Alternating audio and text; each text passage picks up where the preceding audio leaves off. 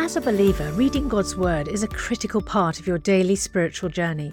And because it's so important, we've created a unique new resource to help you immerse yourself in biblical truth and open your eyes to all God's Word has for you. It's a free PDF download called The Word 1-to-1 that takes you on a guided journey through John chapter 1. With biblical text and short commentary, each page provides insights that will strengthen your faith in an easy-to-read guided format. There's truly no other resource like this. Download your free PDF copy today at premierinsight.org/resources. That's premierinsight.org/resources.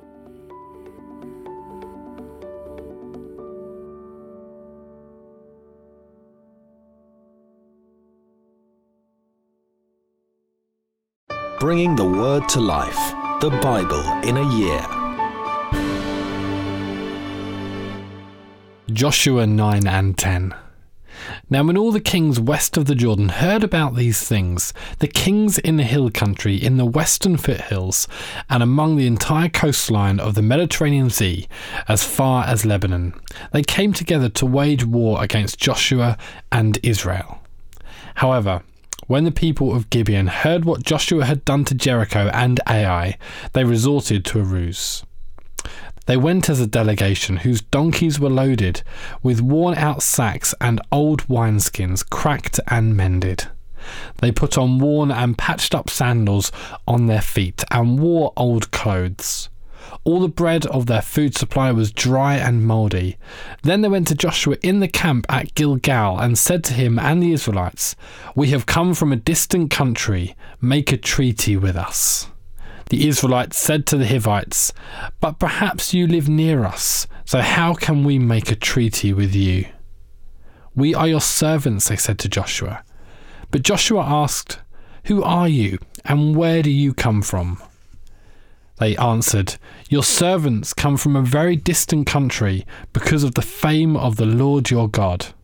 For we have heard reports of him, and all he did in Egypt, and all that he did to the kings of the Amorites, east of the Jordan, Sihon, king of Heshbon, and Og, king of Bashan, who reigned in Ashtaroth.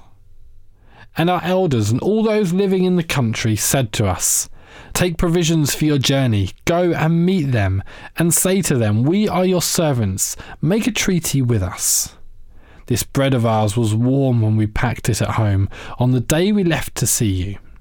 But now, see how dry and mouldy it is, and all these wineskins that were new, see how they are cracked. And our clothes and our sandals are worn out by the very long journey." The Israelites sampled the provisions, but did not inquire of the Lord. Then Joshua made a treaty of peace with them to let them live, and the leaders of the assemblies ratified it by oath. 3 days after they made the treaty with the Gibeonites, the Israelites heard that they were neighbours living near them. So the Israelites set out, and on the 3rd day came to their cities, Gibeon, Kephirah, Beeroth, and Kiriath-jearim. But the Israelites did not attack them, because the leaders of the assembly had sworn an oath to them by the Lord, the God of Israel. The whole assembly grumbled against the leaders, but all the leaders answered, "We have given them our oath by the Lord, the God of Israel, and we cannot touch them now. This is what we will do with them. We will let them live, so that God's wrath will not fail us for breaking the oath we swore to them." They continued, "Let them live, but let them be woodcutters and water carriers in the service of the whole assembly." So the leader's promise to them was kept. Then Joshua summoned the Gibeonites and said, "Why do you deceive us by saying, 'We live a long way from you,' while actually you live near us? You will never be released from service as woodcutters and water carriers from the house of my God." Then Joshua answered, "Your servants were clearly told how the Lord your God had commanded his servant Moses to give you the whole land and wipe out all its inhabitants from before you. So we feared for our lives because of you, and that is why we did this. We are now in your hands. Do whatever seems good and right to you." So Joshua saved them from the Israelites, and they did not kill them. That day he made the Gibeonites woodcutters and water carriers for the assembly, to provide for the needs of the altar of the Lord at the place the Lord would choose. And that is what they are to this day. Now Adoni-Zedek, king of Jerusalem, heard that Joshua had taken Ai and totally destroyed it, doing to Ai as its king as he had done to Jericho and its king, and that the people of Gibeon had made a treaty of peace with Israel and had become their allies. He and his people were very much alarmed at this, because Gibeon was an important city. Like one of the royal cities, it was much larger than Ai, and all its men were good fighters. So Adoni-Zedek, king of Jerusalem, appealed to Hohan, king of Hebron, Pirim, king of Jarmuth, Japhia, king of Lachish, and Debir, king of Eglon. "Come up and help me attack Gibeon," he said, "because it has made peace with Joshua and the Israelites." Then the 5 kings of the Amorites, the king of Jerusalem, Hebron, Jarmuth, Lachish, and Eglon, joined forces. They moved up with all their troops and took up positions against Gibeon and attacked it. The Gibeonites then sent word to Joshua in the camp at Gilgal, "Do not abandon your servants. Come up to us quickly and save us. Help us, because all the Amorite kings from the hill country have joined forces against us." So Joshua marched up from Gilgal with his entire army, including all the best fighting men. The Lord said to Joshua, "Do not be afraid of them. I have given them into your hands. Not one of them will be able to withstand you." After an all-night march from Gilgal, Joshua took them by surprise. The Lord threw them into confusion before Israel, so Joshua and the Israelites defeated them completely at Gibeon. Israel pursued them along the road, going up to Beth Horon, and cut them down all the way to Azekah and Makkedah. As they fled before Israel on the road down from Beth Horon to Azekah, the Lord hurled large hailstones down on them, and more of them died from the hail than were killed by the swords of the Israelites. On the day the Lord gave the Amorites over to Israel, Joshua said to the Lord in the presence of Israel, "Sun, stand still over Gibeon, and you, moon, over the valley of Ajalon." So the sun stood still, and the moon stopped, till the nation avenged itself on its enemies, as it is written in the book of Jashar. The sun stopped in the middle of the sky, and delayed going down about a full day.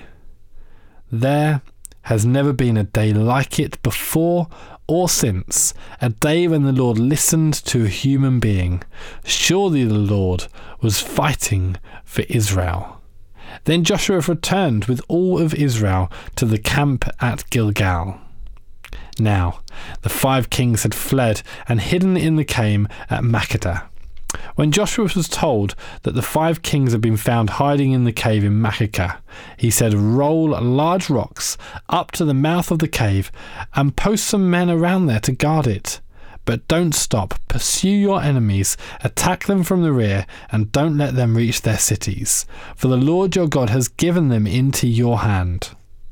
So Joshua and the Israelites defeated them quickly, but a few survivors managed to reach their fortified cities. The whole army then returned safely to Joshua in the camp at Makkedah. No one uttered a word against the Israelites. Joshua said, "Open the mouth of the cave and bring those 5 kings out to me." So they brought the 5 kings out of the cave, the king of Jerusalem, Hebron, Jarmuth, Lachish, and Eglon. When they had brought these kings to Joshua, he summoned all men of Israel and said to the army commanders who had come with him, "Come here and put your feet on the necks of these kings." So they came forward and placed their feet on their necks. Joshua said to them, "Do not be afraid, do not be discouraged, be strong and courageous. This is what the Lord will do to all enemies you are going to fight." Then Joshua put the kings to death and exposed their bodies on 5 poles, and they were left hanging on the poles until evening. At sunset, Joshua gave the order and told them to take them down from the poles and threw them into the cave where they had been hiding. At the mouth of the cave they placed large rocks, which are there to this day. That day Joshua took Makkedah. He put the city and its king to the sword and totally destroyed everyone in it. He left no survivors, and he did to the king of Makkedah as he had done to the king of Jericho. Then Joshua and all Israel with him moved on from Makkedah to Libnah and attacked it. The Lord also gave that city and its king into Israel's hands. The city and everyone in it put Joshua to the sword. He left no survivors there, and he did to its king as he had done to the king of Jericho. Then Joshua and all Israel with him moved on from Libnah to Lachish. He took up positions against it and attacked it. The Lord gave Lachish into Israel's hands, and Joshua took it on the second day. The city and everyone in it he had put to the sword, just as he had done to Libnah. Meanwhile, Horam, king of Gezer, had come up to help Lachish, but Joshua defeated him and his army until no survivors were left. Then Joshua and all Israel with him moved on from Lachish to Eglon. They took up positions against it and attacked it. They captured it the same day and put it to the sword and totally destroyed everyone in it, just as they had done to Lachish. Then Joshua and all Israel went with him up from Eglon to Hebron and attacked it. They took the city and put it to the sword, together with its king, its villages, and everyone in it. They left no survivors, just as at Eglon. They totally destroyed it, and everyone in it. Then Joshua and all Israel with him turned around and attacked Debir. They took the city, its king, and its villages, and put them to the sword. Everyone in it they totally destroyed. They left no survivors. They did to Debir and its king as they had done to Libnah and its king and to Hebron. So Joshua subdued the whole region, including the hill country, the Negev, the western foothills and the mountain slopes, together with all their kings. He left no survivors. He totally destroyed all who breathed, just as the Lord, the God of Israel, had commanded. Joshua subdued them from Kadesh Barnea to Gaza, and from the whole region of Goshen to Gibeon. All these kings and their lands Joshua conquered in one campaign, because the Lord, the God of Israel, fought for Israel. Then Joshua returned with all Israel to the camp at Gilgal. Proverbs 22. A good name is more desirable than great riches. To be esteemed is better than silver or gold. Rich and poor have this in common: the Lord is the maker of them all. The prudent see danger and take refuge, but the simple keep going and pay the penalty. Humility is the fear of the Lord. Its wages are riches and honour and life. In the paths of the wicked are snares and pitfalls, but those who preserve their lives stay far from them. Start children on the way that they should go, and even when they are old, they will not turn from it. The rich rule over the poor, and the borrower is a slave to the lender. Whoever sows injustice reaps calamity, and the rod they wield in fury will be broken. The generous will themselves be blessed, for they share their food with the poor. Drive out the mocker, and out goes strife. Quarrels and insults are ended. One who loves a pure heart and speaks with grace will have a king for a friend. The eyes of the Lord keep watch over knowledge, but he frustrates the words of the unfaithful. The sluggard says, "There's a lion outside, I'll be killed in the public square." The mouth of an adulterous woman is a deep pit. A man who is under the Lord's wrath falls into it. Folly is bound up in the heart of a child, but the rod of discipline will drive it far away. One who oppresses the poor to increase his wealth, and one who gives gifts to the rich, both come to poverty. Pay attention and turn your ear to the sayings of the wise. Apply your heart to what I teach, for it is pleasing when you keep them in your heart, and have all of them ready on your lips. So that your trust may be in the Lord, I teach you today, even you. Have I not written 30 sayings for you, sayings of counsel and knowledge, teaching you to be honest and to speak the truth, so that you will bring back truthful reports to those you serve? Do not exploit the poor because they are poor, and do not crush the needy in court, for the Lord will take up their case and will exact life for life. Do not make friends with a hot-tempered person. Do not associate with one who is easily angered, or you will learn their ways and get yourself ensnared. Do not be one who shakes hands in pledge or puts up security for debts. If you lack the means to pay, your very bed will be snatched from under you.